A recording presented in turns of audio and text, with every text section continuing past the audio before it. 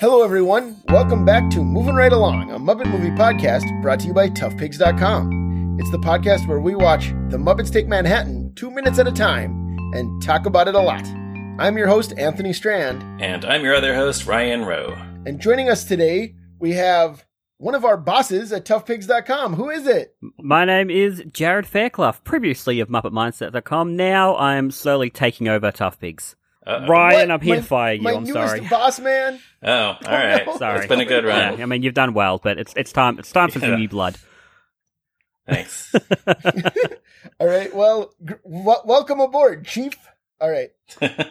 For those who can't see us, Anthony just did a scooter fist. I called Jared Chief. I have to do a scooter fist. Yeah, I just want to make sure everybody knows that you weren't, falling down on the job. That's the first time I've been called boss. I'm loving it. Like, I've got a real sense of power to me now, and this is only going to go poorly. So let's continue on.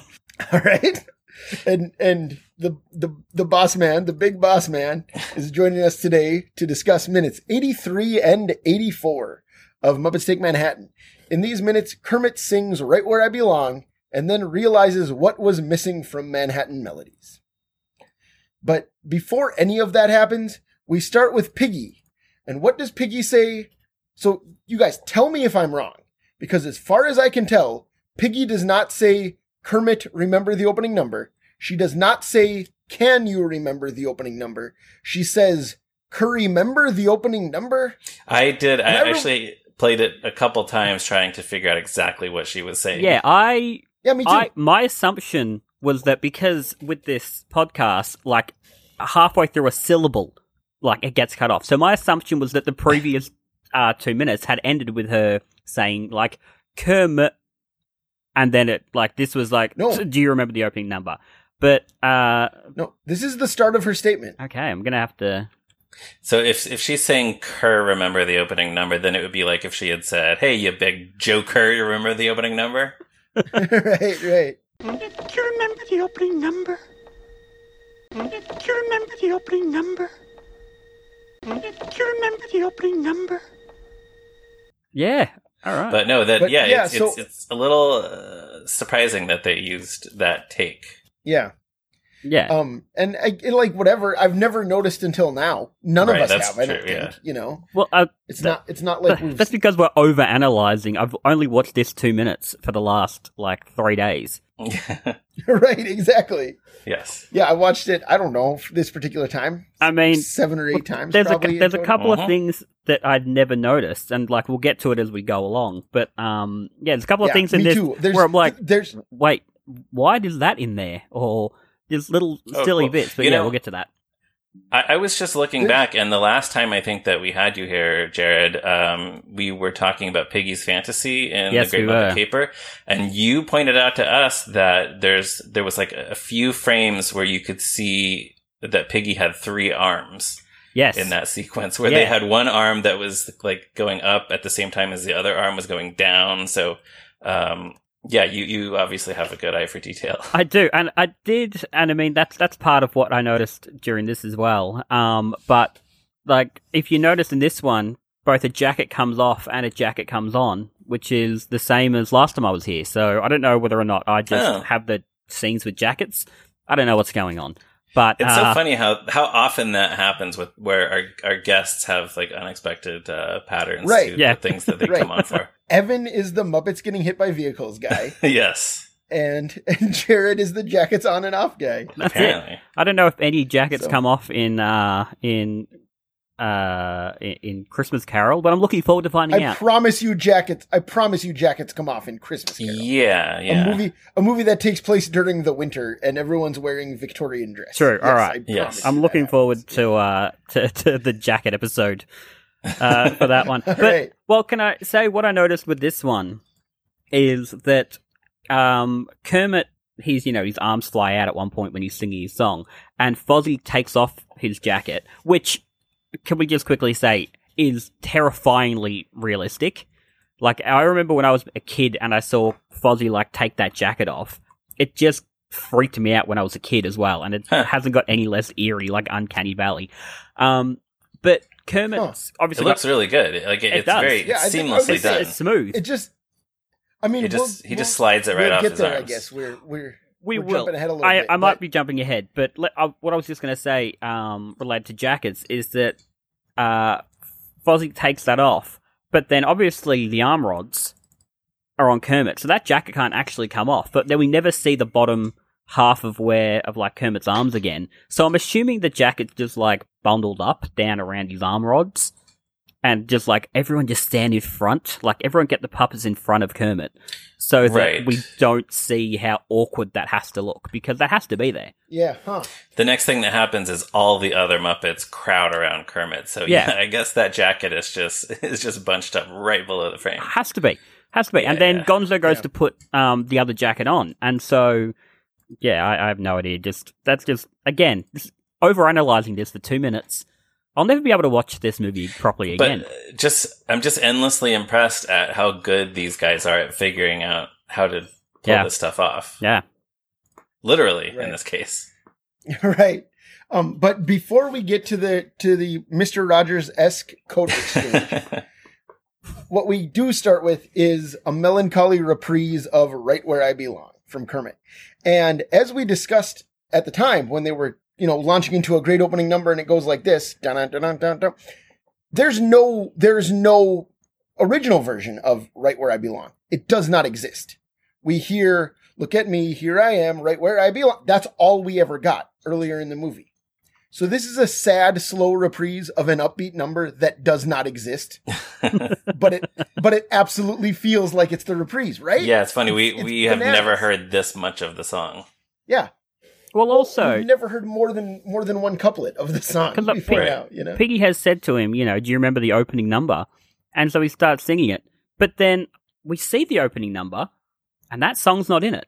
Yes, you're right. The opening number is Together Again. It's Together Again. So I have no idea. There's no logic to this film whatsoever. What a confusing show Manhattan Melodies is. Yeah, Manhattan Melodies is ridiculous. But what I was going to say is, has that ever happened in another musical? Like, where we're given a song that doesn't quite happen, and then there's an emotional reprise of it? I'm sure it has. My suspicion is that it must have, because there are many, many musicals, but I can't think of any examples now.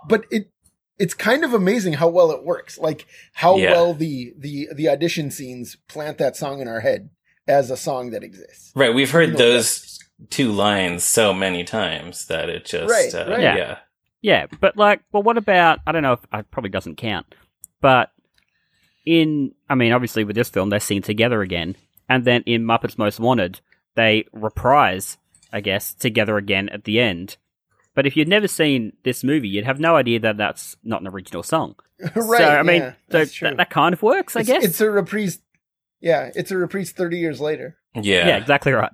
Which also sort of is sort of dependent on the movie, the original title of the movie, which was The Muppets Again. The fact that they're bringing back a song called Together Again and calling it Together Again, but then they changed the name to Muppets Most Wanted, so that makes even less sense. Right. And speaking of the 2010s era Muppet movies, the next thing that happens while Kermit is singing the song, he looks at all of his buddies and he says the line, "I see that face coming back to me like an old familiar song." It never registered until now. Pictures in my head from the 2011 movie feels like this if Kermit's not actually with his friends. Like, that's what Pictures in my head is, right? It's I see your face coming back to me like an old familiar song, but just not as good because that song's not very good. Yeah, I guess in that case, do you think he forgot about his friends in the Muppets 2011 movie? I think he sure forgot about making millions of people happy, right? I guess that's true. That's how it's presented. So then he also forgot to pay his landscaper because his garden's a mess in that film. Oh yeah, his whole house, his whole estate is. Yeah, is Kermit a hoarder? He feels like he just has hoarder energy in that film.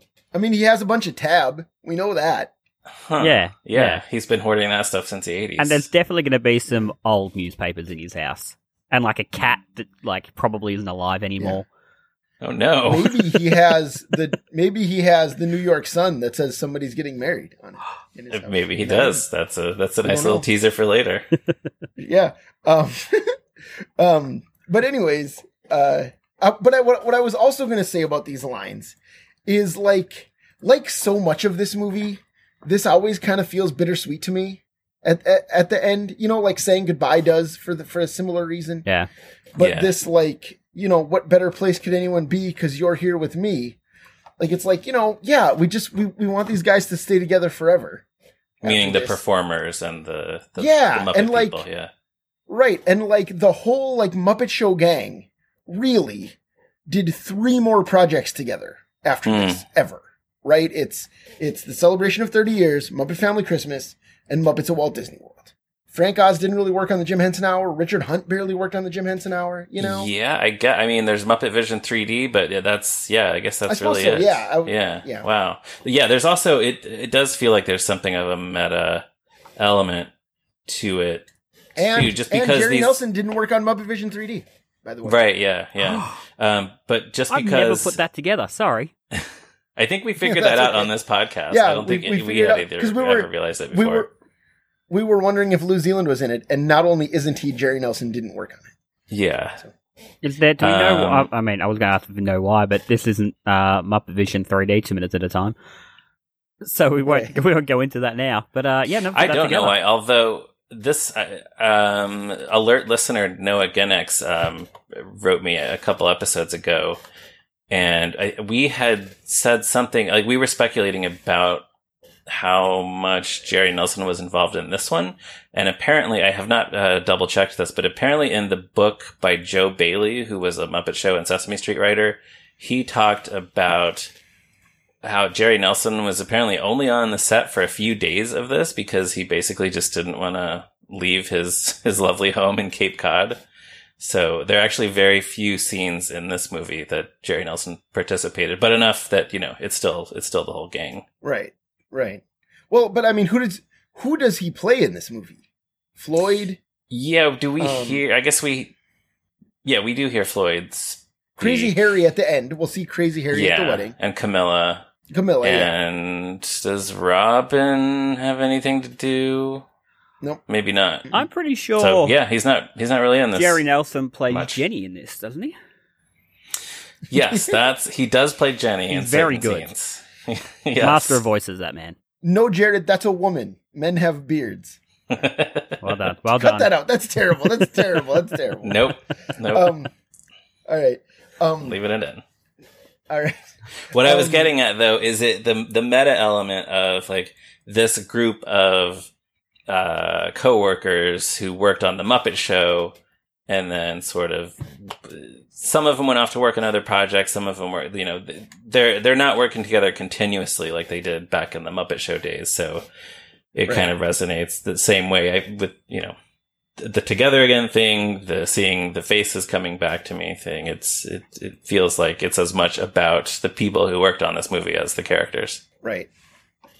So then next, as Jared already mentioned, Kermit keeps singing, and Fozzie takes off Kermit's suit coat for him, which, in addition to being a neat puppetry trick, as you said, is such a nice character moment for Fozzie. Like, of course Fozzie's the one to do that for him. Yeah. I think that's perfect. And then Gonzo, right? His second best friend, Gonzo, puts on his sparkly purple jacket for the number.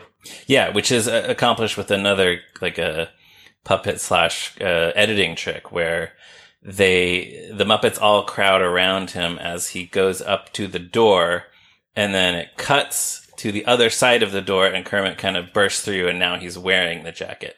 So they never actually have to have Gonzo put the jacket on him. It just happens in the split second between. He just sort of waves it in front of him. Right. It's just through the magic of editing. Now he's wearing the jacket on the other side of the door. I don't know if you guys have spoken about this already, but have we talked about what Fozzie looks like without a hat on?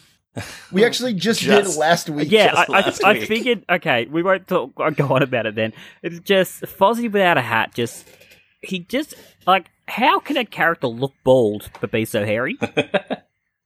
Yeah. Yeah. Is it possible, too, that this this particular build of the puppet looks even more. I should look at the Fozzie Bear through the years. Is his head even more pear-shaped than the Muppet Show version? Well, had they done a bit of a rebuild of the characters before this film? I don't know when the last time Fozzie was rebuilt before this. Because I know Piggy looks a little bit different than she did in the last couple of films. Piggy looks a little bit worse than she did before. Well, that hair. Oh, yeah, that's the main thing. The very first thing I wrote when I did my notes for this was Piggy's super 80s hair. Yeah. Yeah, it's a mess. Yeah, although, like, again, she keeps it through Muppet Family Christmas. Like, that's what's really disappointing, is that they stuck with it for a few years. Yeah. You know? I mean, I had some terrible hair for a while. Ever made.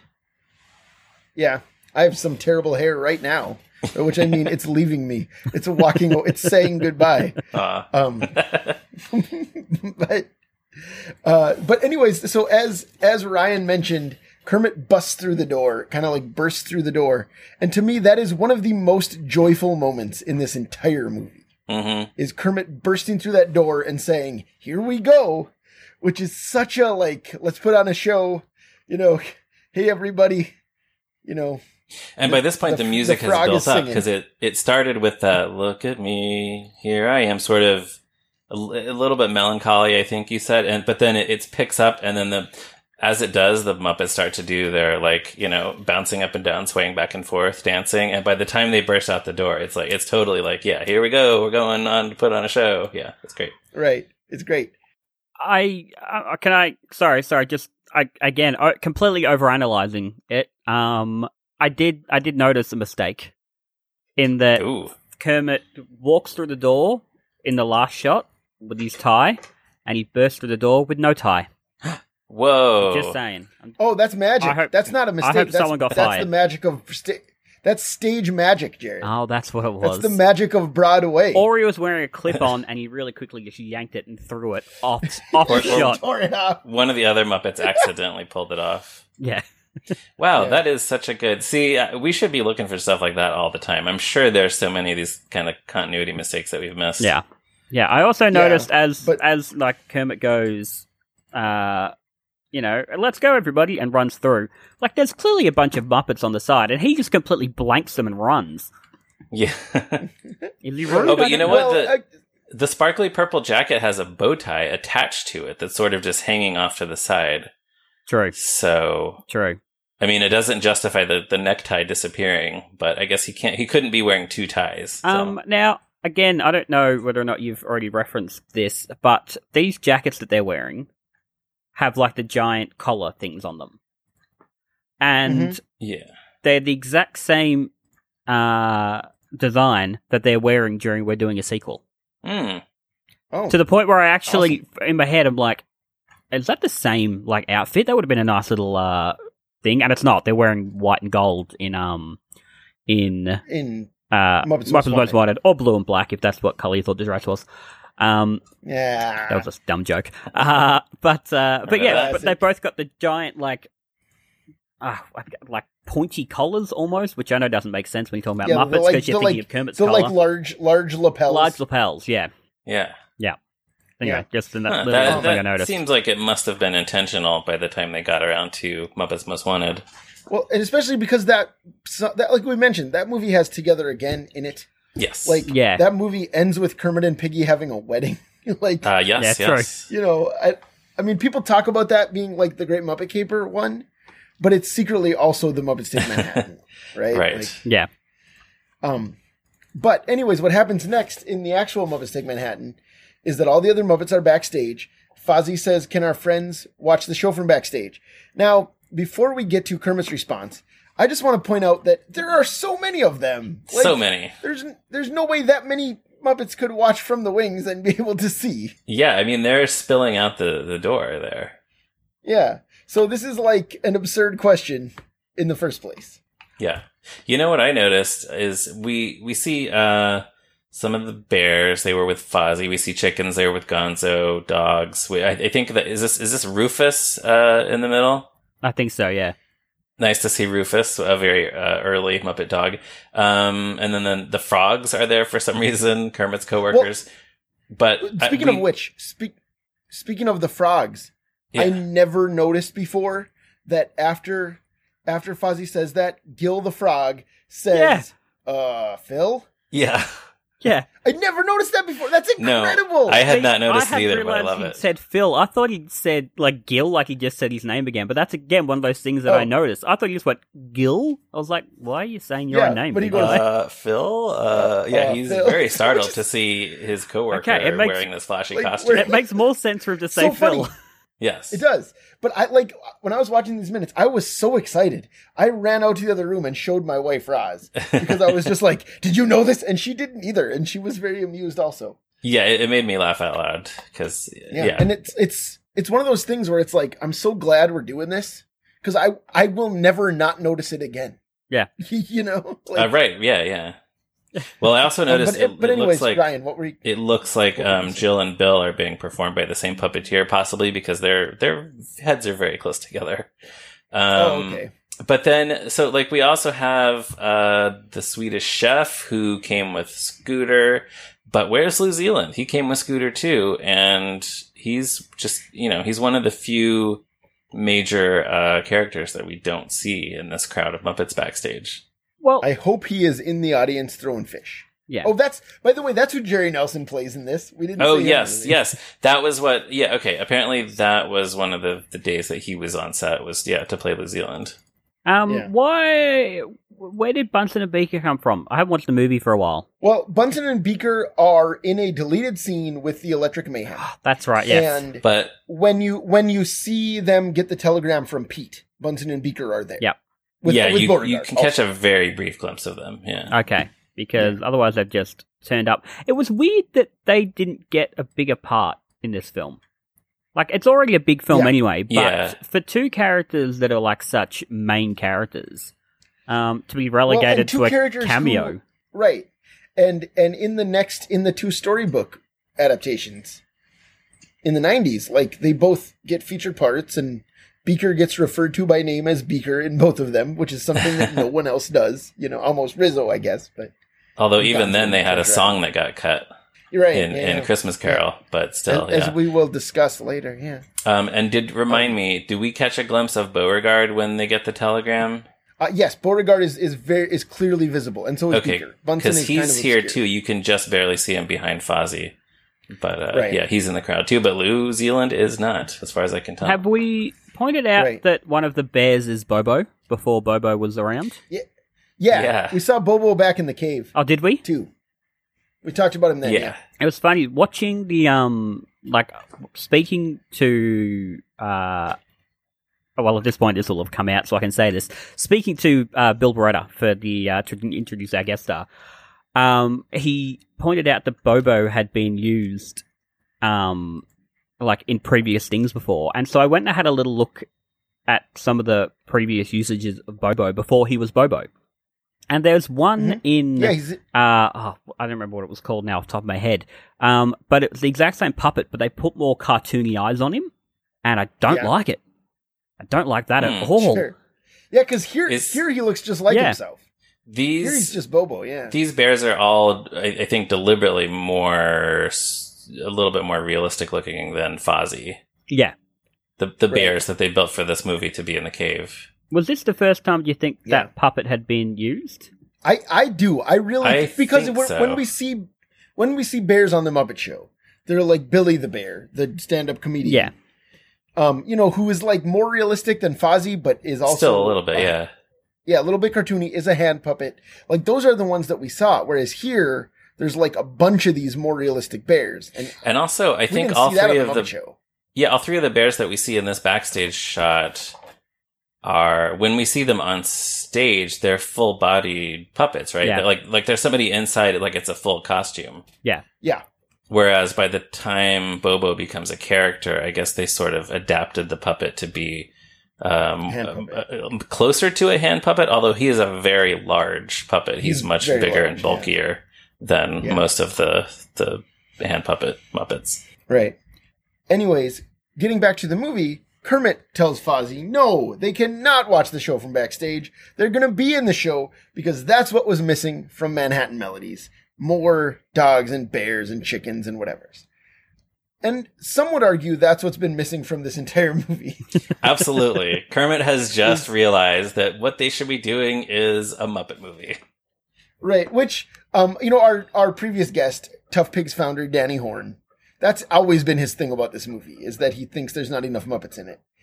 And, like, watching it right after Great Muppet Caper, it really does feel empty in that way. I love this movie. I think it's a terrific movie.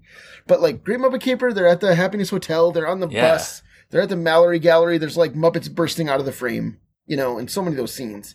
And here at the end, this is the only time that happens in this one. Yeah, it's such an epiphany. It feels like such a relief to see all these guys finally. Well, I think as really well, they've spent the vast majority of this film apart. And so, like, we only get, like, a snippet here, a snippet there, a snippet here, a snippet there, aside from, say, Kermit and Piggy themselves. And so, yeah, like, of course you should be together. Like, that's what the Muppets do. And so it's nice to finally have them figure that out, because we've been sitting here going, get your act together, guys. Although, I think it is a worthwhile idea to try a story where you separate them in order to confirm that they should be apart. Like, by the end of the movie... In order to confirm that they should be apart, is what you just said? You separate them... Thank you. You separate them in order to confirm that they should be together. Because by the end of the movie, that's the message. It's like they want to be together again. They should be together again. They have to be together again. Well, and also, like I just said, but I think this movie's terrific. Yes. I don't regret that they did it. I don't think it's a misfire. You know what I mean? No. Like, it's just a little bit different, yeah. Yeah. So anyways, now the Muppets are all in the show, which, they all, like, excitedly follow Kermit right out, and suddenly they're in costumes in the show, which, this is another thing people love to harp on. I love this. Yes, I love the idea that you step on stage at Manhattan Melodies and you're just dressed for it. You know the choreography, you know the words. And you have whatever props you need. Right. Like, I don't think logistics matter. Yeah, I like the way they were arguing about logistics when this is a movie about a talking frog, talking bears, talking pigs. Yeah. Right, but not a talking chicken. That's very important. Not in this Chickens one. Chickens cannot talk in this one. Yeah. They can on the Jim Henson Hour. But anyways, yeah, so now they actually go, we smash cut to the playbill for Manhattan Melodies. And the curtain opens, That, by the way, is a prop that I would love to own one of those. Man, can you imagine? Yeah, that would be great. I completely forgot this existed until just now. I might have one. The reason being, a real one? Well, not from the movie, but I bought I'd say 10 years ago, just in an antique store fairly local to me, there was a press kit for Muppets Take Manhattan, and I think there's a playbill in there, and now I have to figure out where the heck it is. But nice. I think I might actually have one somewhere. Wow, you should send it to Ryan. So we see this person holding it. I think this is what we should do, and no one listening to the podcast give away what I want to do. I think we should start a rumor about who that is holding it, because okay. Because maybe we could pick whoever you like, but a bunch of Muppet performers have cameos in these films. It could be someone, could be Muppet performer, could be Orson Welles, could be Barack Obama, young, whoever it is. Like, let's just start a rumor. It's funny. I was just gonna say Nancy Reagan. Who knows? Maybe it could be. See. It's a fairly masculine hand. I think it is a man's hand. Yes. Yeah. Okay. Now that I'm looking at it again. Yeah. All right. So yeah, it could be anybody. Could be anybody. There you go. Weirdly, it's film director Billy Wilder. I don't know why. I don't know what he's doing there, but he wanted to see Manhattan Melodies. How old was Billy Wilder in 1984? Billy Wilder was 78 years old in 1980. He was born in 1906. So, did those look like 78-year-old hands? He had makeup on. Do those look like old Austrian hands?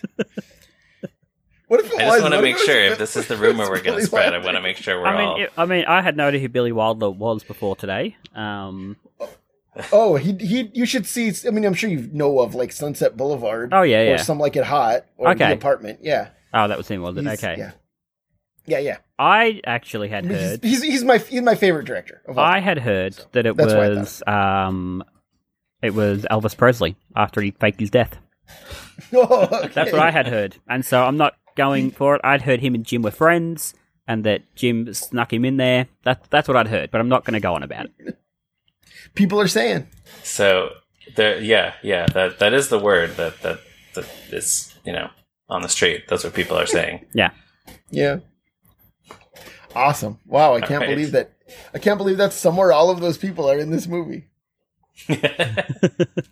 So who's going to be the first to edit IMDb's trivia section for this movie and say, like, some people say that Elvis Presley appears holding the playbill? I don't know, but if someone wants to do that and screenshot and send it to me, I might send them something fun. Actually, go on Elvis Presley's IMDb page. Yes. Under the goofs, put goof. Elvis is considered to have died in 1977, but he's in Muppets Take Manhattan, so that can't be true. Yep, excellent. Love it. Yes, please. All of those things. All right.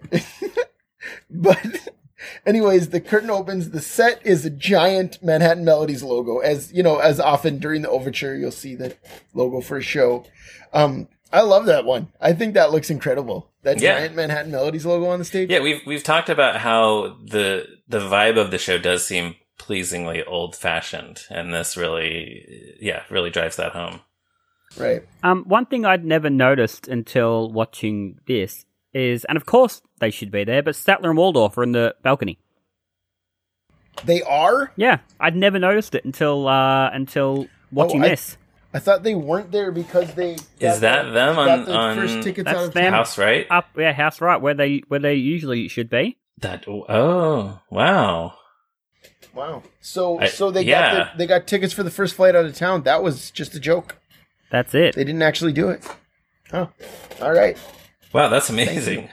If I had ever noticed that, I had completely missed it this time. Yeah, so, I just great. Never noticed it until this time. I just shut up there. I'm like, of course that's where they should be.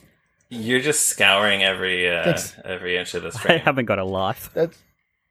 That's why we call you Eagle Eyes Fairclough, boss. All right. Thank you. You get a promotion.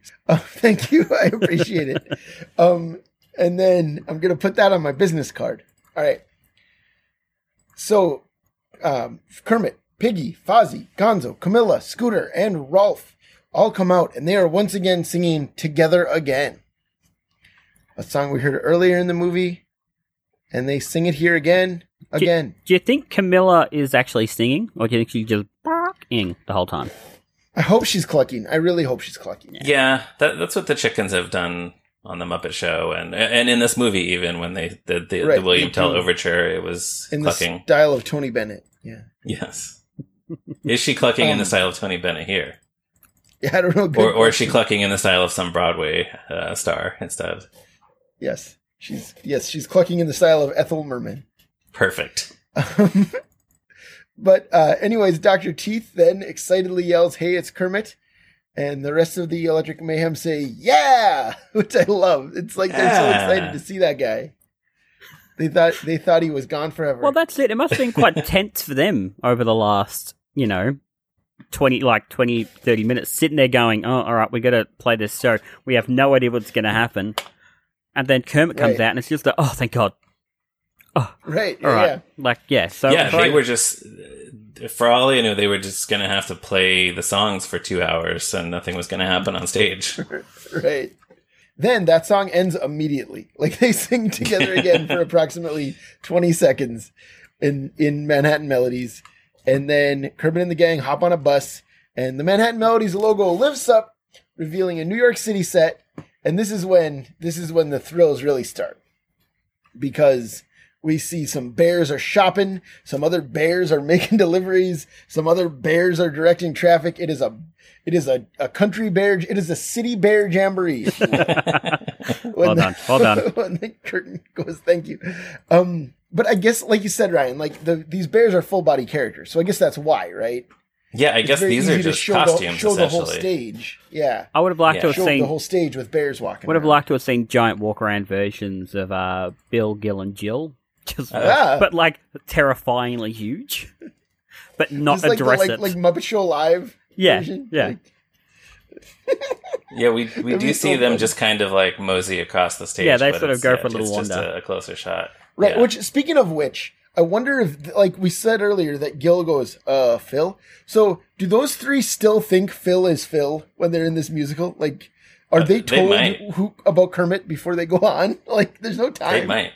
They're just like, yeah, I'm glad we tried a new place for the theater today. Or now, here's a question that might not be worth asking. The three bears, the three bears.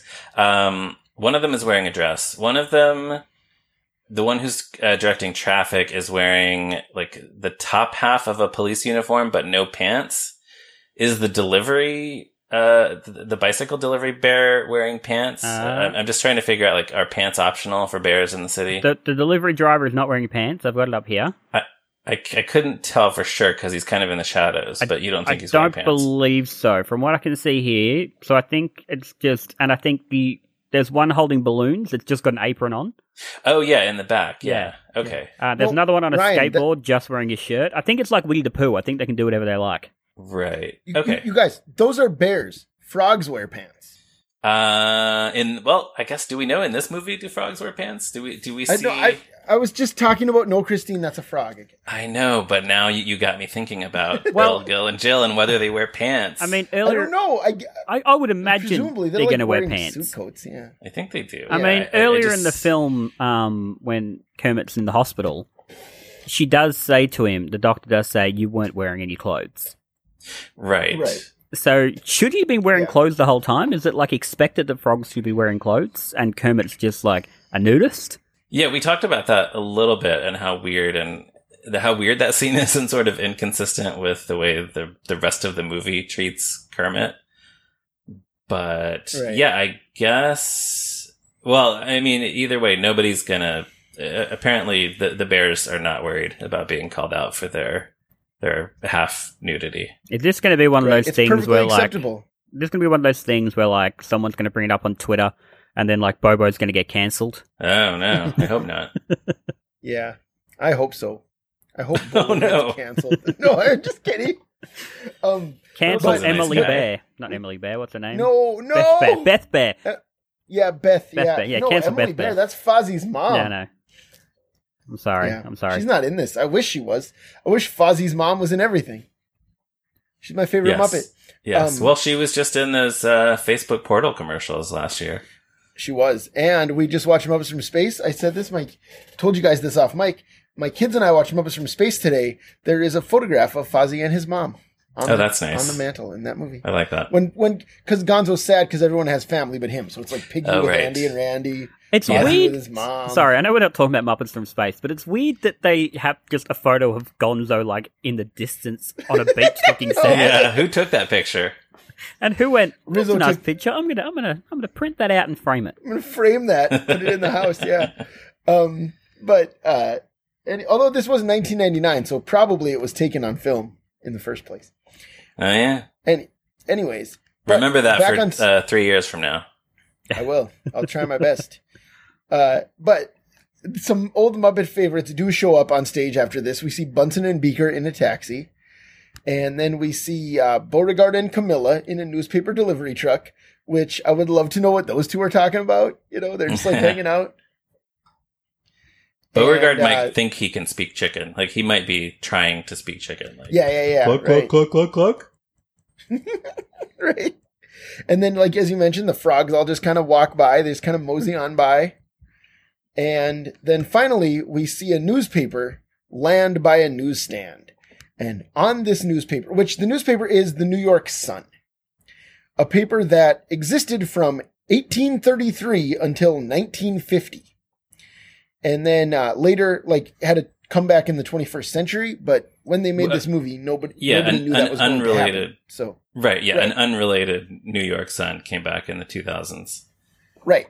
But, so at this time, though, it's just like an old-fashioned name of a like, again, talking about how this movie is the musical is like nostalgic and old fashioned. Yeah. They deliberately chose the name of a dead newspaper, like that was, it existed in the 30s or whatever, Right. And Wikipedia says the New York Sun was considered a serious paper, like the city's two more successful broadsheets, the New York Times and the New York Herald Tribune.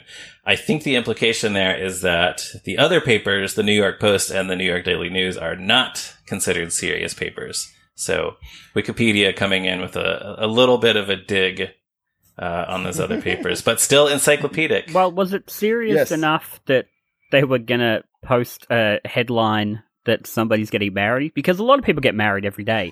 Now, granted... yeah, it's on the front page. And we should say that the headline is extra. Extra. So it's somebody's extra getting married. It's an extra edition. Bright future predicted. Special edition. Now... Right, so it's a special edition just to announce that somebody's getting married, bright future predicted. Go on. And before we... Oh, okay, go ahead. Oh, no, I was just going to say, like, I know this must be, like, exciting for people, but it's not newsworthy. Like... someone in, interstate from me could be getting married. Great. I don't care. I don't need it to be on my news. Like, good luck to them. I hope they have a bright future predicted. But I don't care. Yeah, that's why that goes in a separate section of the paper toward the back. I'm starting to realize why this paper got discontinued. Right. Yeah. But also the stack of newspapers lands on the stage in front of the newsstand set in such a way that it could not possibly be read by the audience. I just wanted to point that out. And that's the beginning. That's the first hint that this Broadway play is going to transform into a movie. Yes. Right? Because once we get to the wedding, there's no audience. Like, there's no way for the audience to see the wedding. Yeah.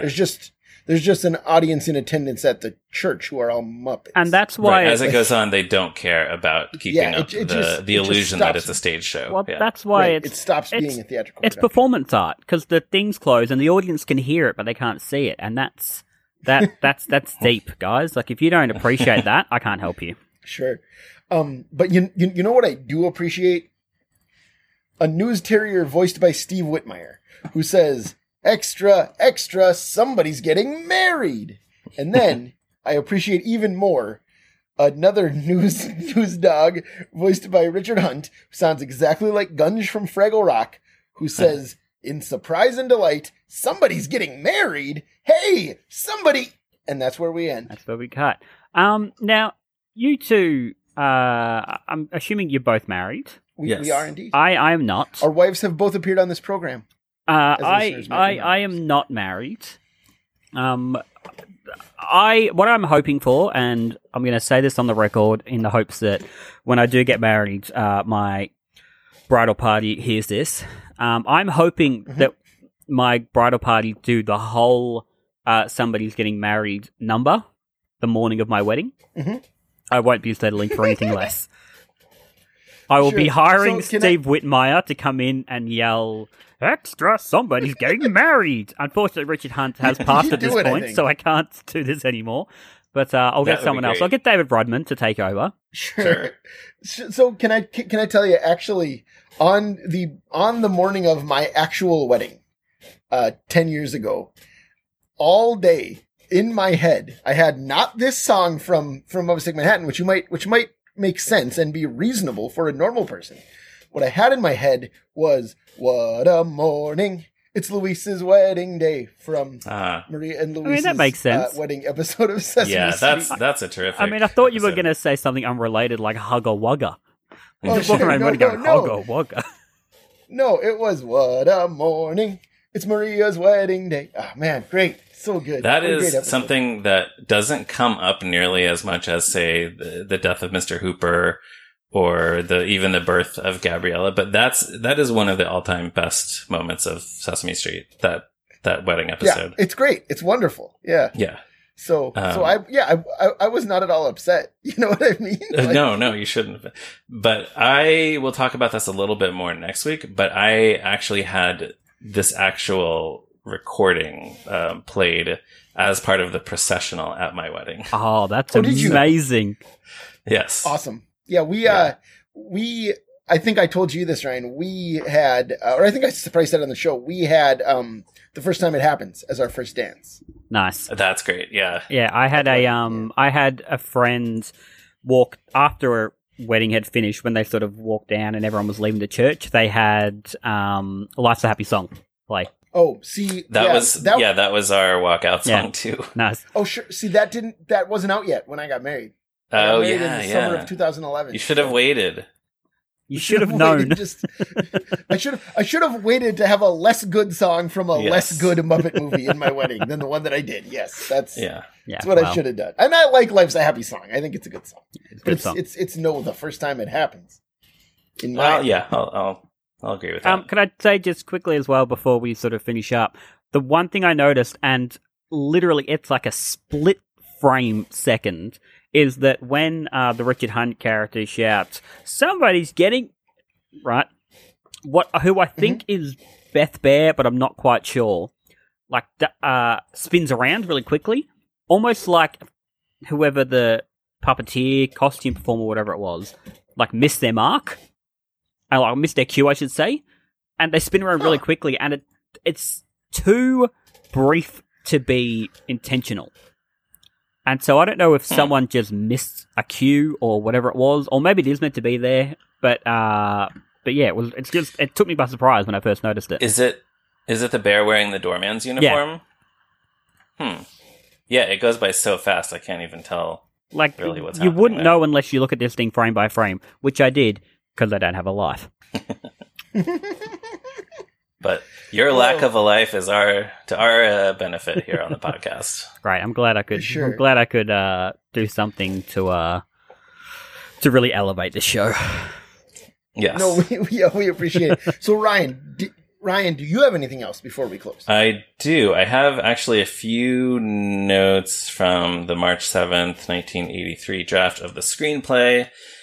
When Kermit decides to recruit all the other Muppets into the show, he grabs several copies of the script and says, "Here, do you think you can learn these parts in a few minutes?"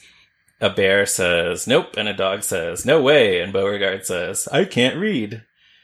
And then a stage manager says, "The curtain's going up," and Kermit just throws the scripts in the air and says, "Just have fun with it." That would have been fun to see. Yeah. I guess it would have slowed things down just a little bit, but it's funny. I don't think it's necessary. I like it better this way. I do like the joke that Bo can't use the script because he can't read. Yeah. And then there's one moment with Statler and Waldorf as the curtain's going up. Statler says, "Well, they made it to Broadway." Waldorf says, "Yep." Statler says, "Well?" Waldorf says, "What?" Statler says, "Aren't we going to heckle them?" Waldorf says, "Oh yeah, I forgot. Boo, terrible."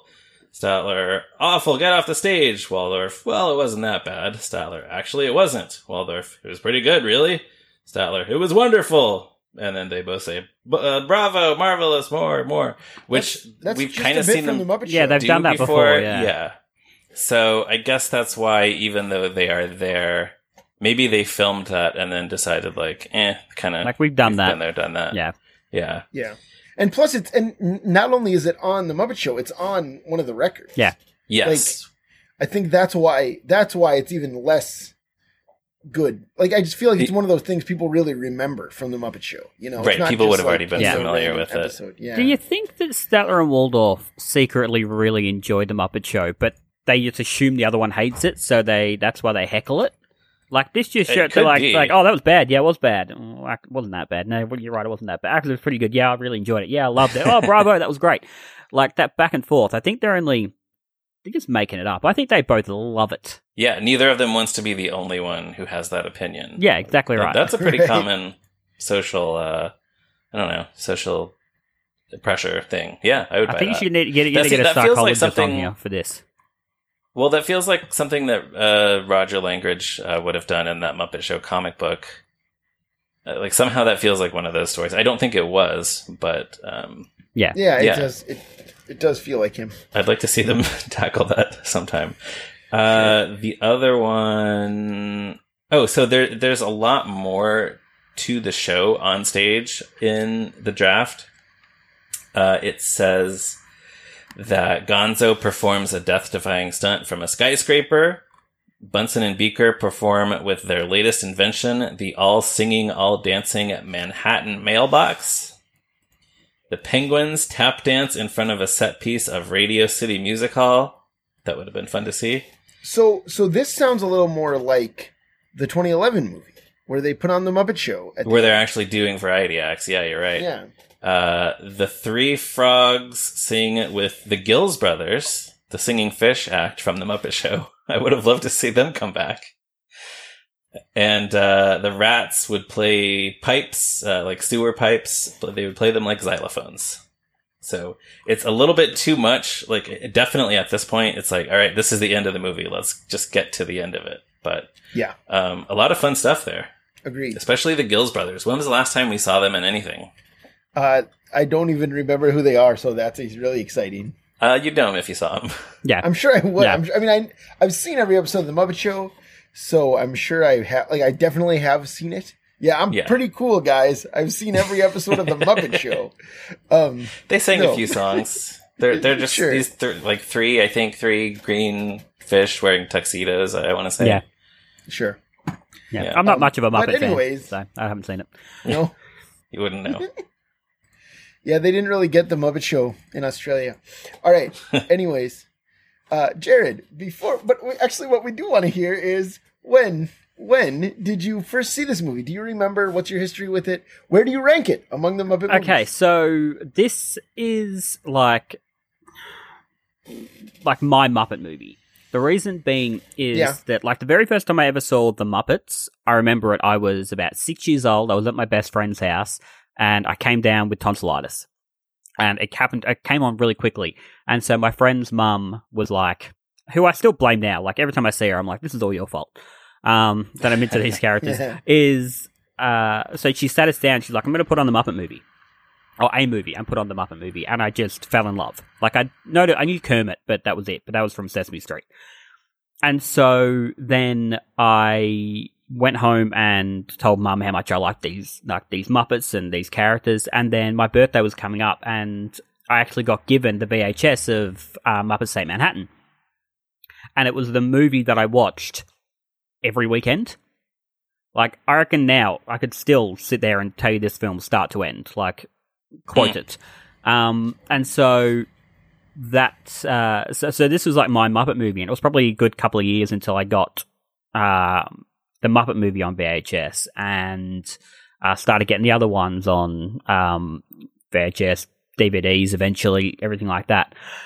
As far as ranking it, nostalgically, I really have a place in my heart for it, but then now I can look at it and see that it's not quite as good. Like, the Muppet movie is my number one.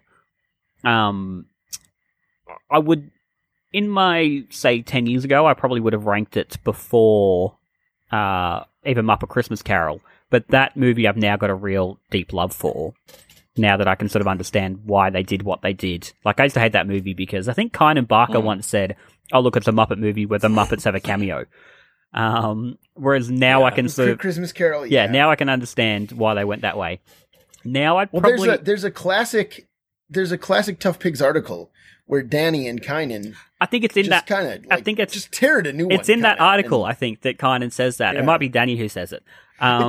But it's funny, you were talking about the article. I kind of just assumed that you and Kynan like see each other all the time. I both live in Australia. Kynan and I are friends. I spoke to Kynan the other day. I've had dinner with him. He's a lovely guy.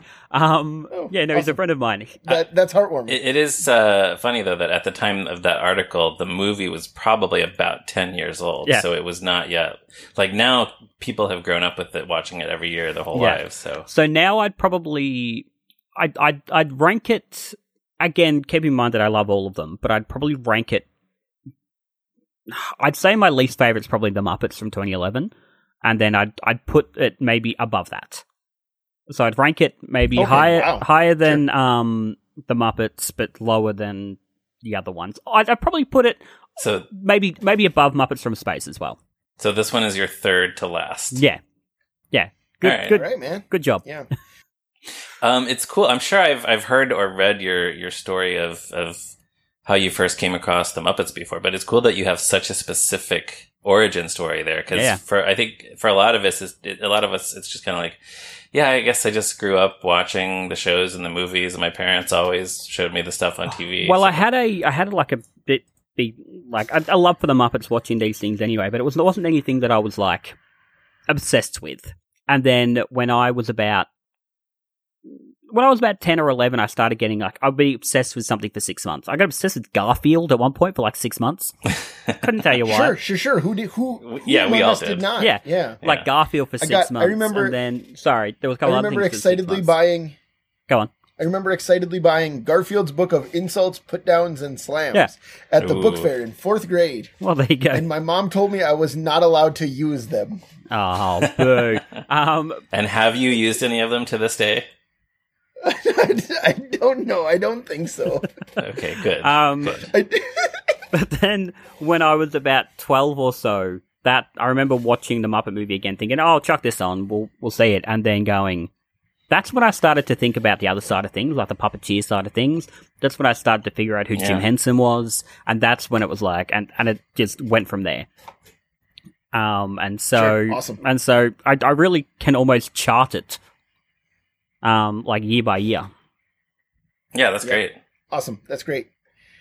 All right. Well, that just about brings us down to the end. Jared, thank you so much for joining us today. Thank you very much for having me. And I'll be at work first thing tomorrow morning. Please do. If you can have the right. that report on my desk by 9 a.m., that'd be great. All right. Listeners, you can check out toughpigs.com on the internet, Facebook, Twitter, and all those places. You can become our patron on Patreon, and you can email us at movingrightalong@toughpigs.com. Thank you so much for mentioning Patreon, because I have totally been forgetting to mention it. Yeah, you helpfully added it to the outro, so I'm just reading it off the page, my man. Good. and then thank you to Stacey Rosen for writing our theme music, and to Morgan Davey for designing our logo.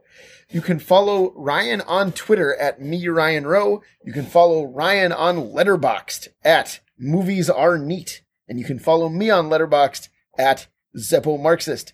I just made a list that I'm very proud of on Letterboxd, where I ranked all 24 movies directed by Mel Brooks, Albert Brooks, or James L. Brooks. So check that out if you want to. You should be proud of that list. Thank you. And Jared, where can our listeners find you on the internet? You can find me on Twitter. It's @JazzFairclough. And you can also find me now on Tough Pigs, because here I am, gang. Again, like I said, I'm slowly... Right where you belong. Where I belong. I'm slowly taking over. Right where you belong. Great. All right. And you can also give us a positive review, a more positive review than I gave Young Frankenstein, my #1 Brooks movie. And tell all your friends to listen to the show, and we'll be back next week with another episode of Moving Right Along. Goodbye. Bye.